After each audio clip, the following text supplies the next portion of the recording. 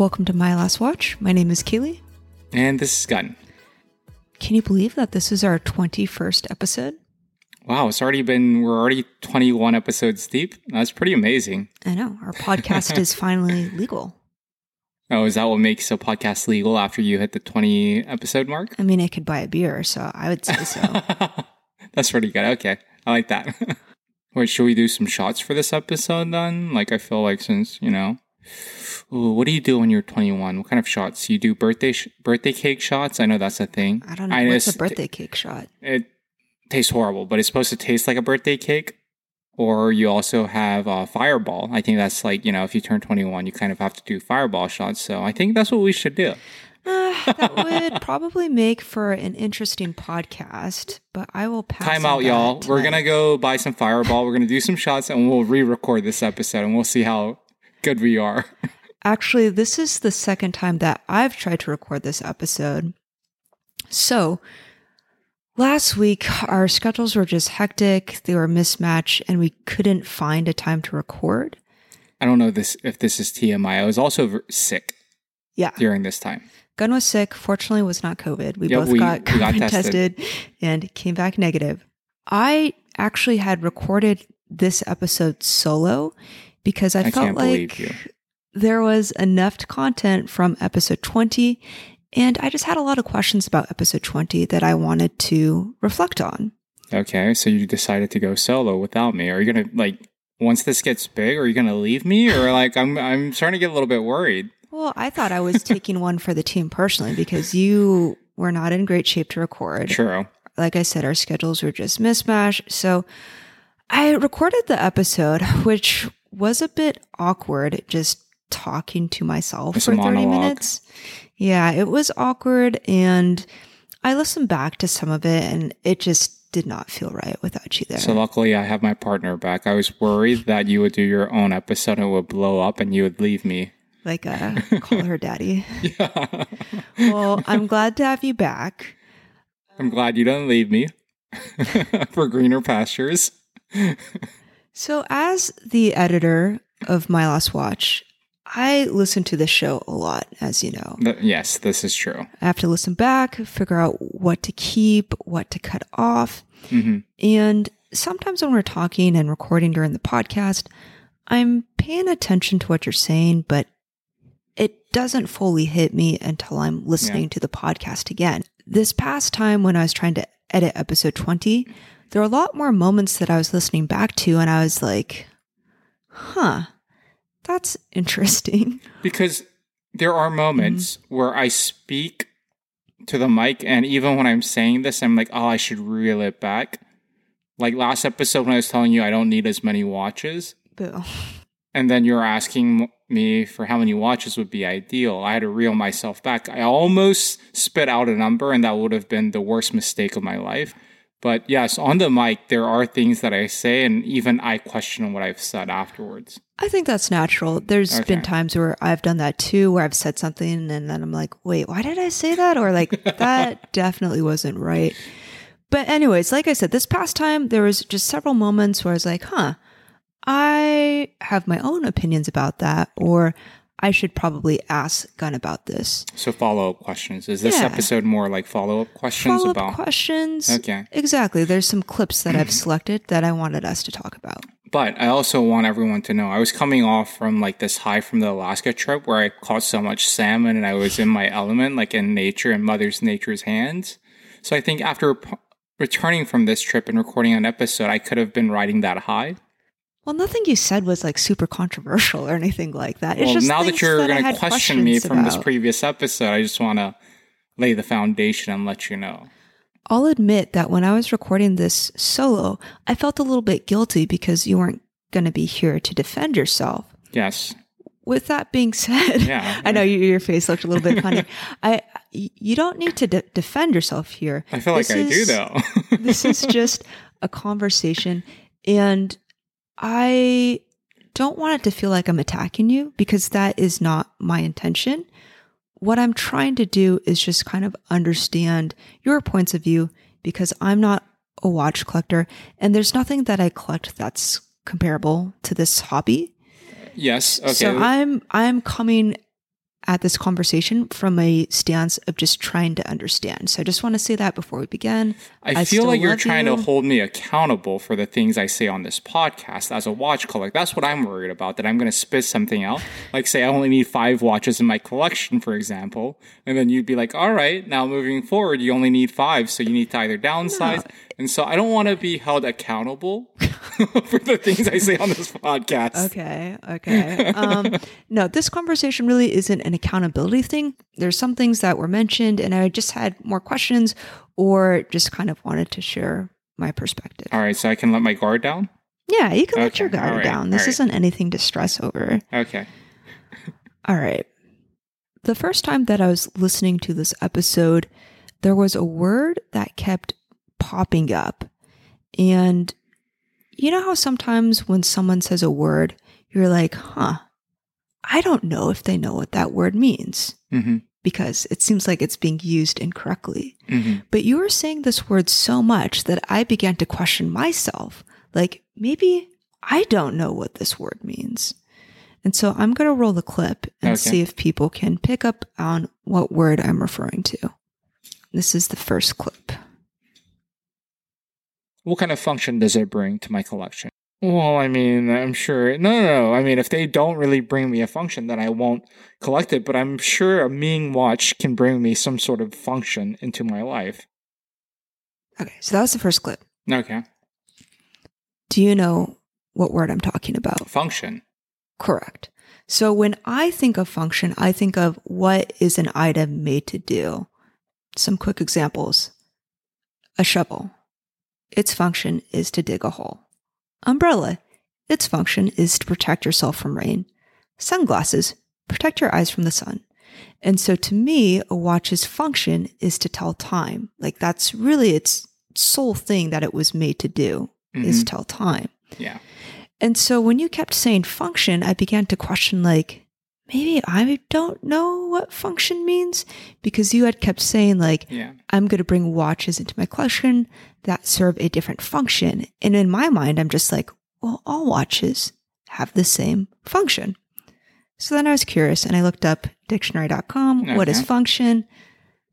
The purpose for which something is designed or exists. Roll. When we dropped our last episode, there's a comment on our Instagram from Match Filter, which read, "Great episode.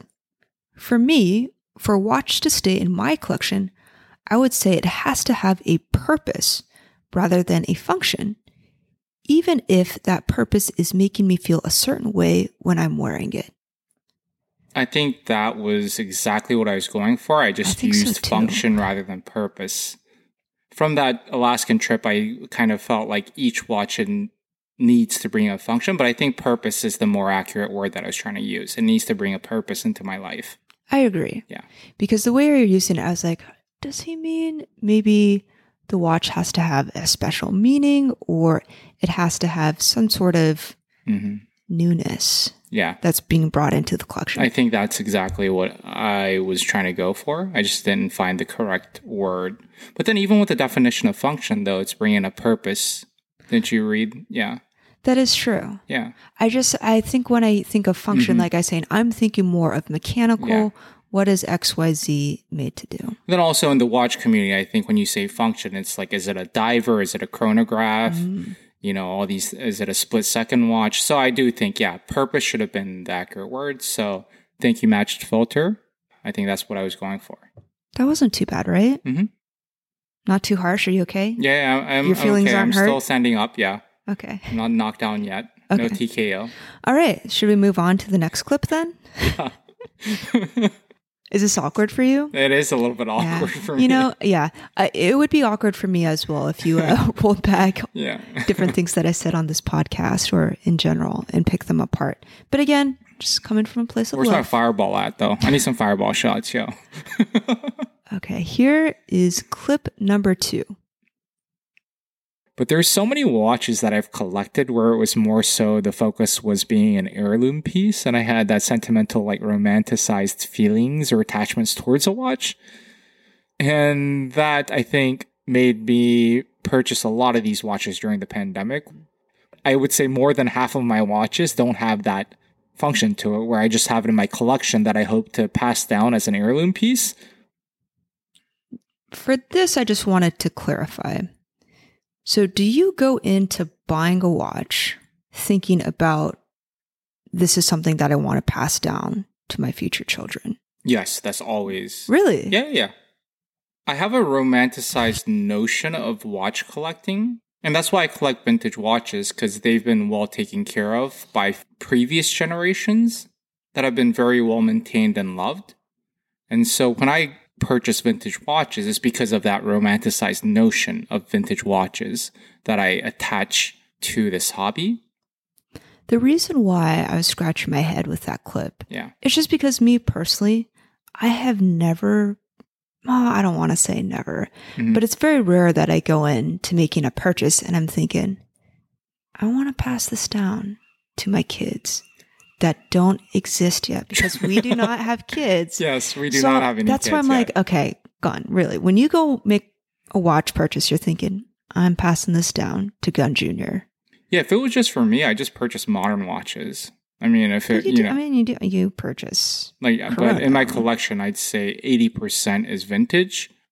But like when I look at objects that I want, that I lust for, it's not like a brand new object. It's like the three things that I want, or I have a few things that I've been lusting over that I don't have right now. And those are all things that belong to my dad. So my dad is an Air Force pilot in Korea. He drove F-16s, fighter jets, for about 30 plus years. So all pilots have a leather jacket that they wear with their suit. And that has been hands down my favorite item that I've always longed for. And I always ask him for that item. I think it would make sense if, maybe there's an item that I purchased without thinking about my future children, but over time that item has become more meaningful to me. And then maybe at that point I'd be like, oh yeah, I want to pass this item down. But I just don't think, for me personally, from the get-go, I would seek out an item and be like, yep, that is for the kids. It's a significant amount of money you're investing. So I don't want it just for me. I hope that I can pass it down to future generations where it's like, yeah, for me, I probably wouldn't do it, but for my kids and myself included, I'm going to enjoy it too. But I hope my kids would enjoy it further down the road. I don't want this watch to go to some, person that I've never met before. But yes, I do romanticize my watches quite a bit. I think that leads nicely into this third clip. Ready for the last clip? Mm-hmm. Just because that emotional attachment is so much more intensified when, that tuna that I had during this trip, I will never look at that watch the same again because I know that's the watch that I caught my first salmon with. Got it? Mm-hmm. Okay. This is something that you've mentioned a couple of times where you tie watches to a special moment. Yep. In my defense, I think most watch collectors do the same thing. I just have a hard time understanding that. Hear me out. Okay. If the watch played a pivotal role in that memory, then I can understand how it would be tied to that moment. So, as an example, let's say you're a marathon runner, right? Mm-hmm. And you wore a certain watch and it was helping you keep pace of the marathon. Yeah. That, to me, that makes sense that it would stand out as being a special watch because it was the watch that you wore maybe on your first marathon. Neither of us have run a marathon. Yeah. And neither of us can probably do that. I could probably run a marathon though. I think you have to keep doing your Alaska workouts maybe. But you see what I mean? So with that example, right? The watch was an integral part of the story. Mm-hmm. But, obviously we've gone on plenty of vacations. We've made memories. Mm-hmm. That sounded weird. But there's never been a moment where I was like, dang, I could never throw away this shirt because this was the shirt where we ate really good oxtail. You know what I mean? That is true. There's just not moments where I'm like, man, I cannot get rid of this item because I had it with me when I was doing X, Y, and Z.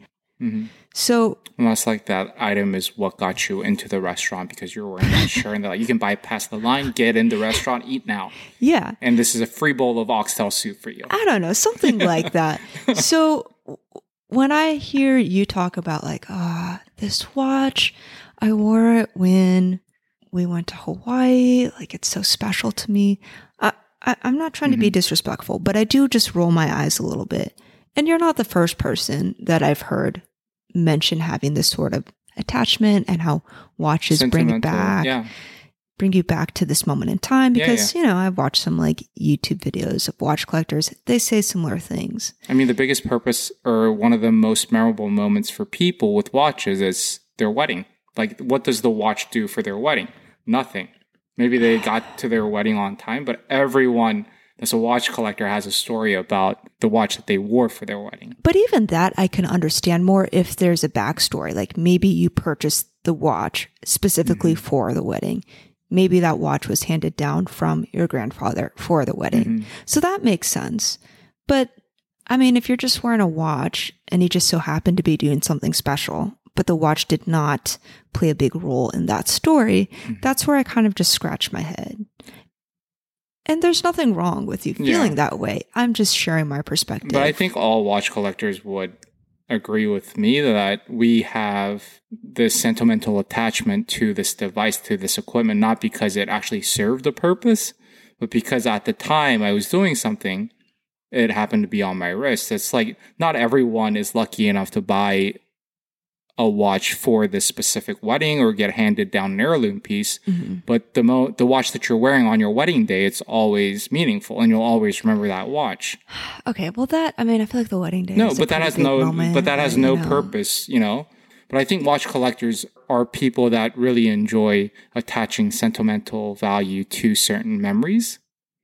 It's like same thing like when I remember trips by food. I think, isn't that kind of similar?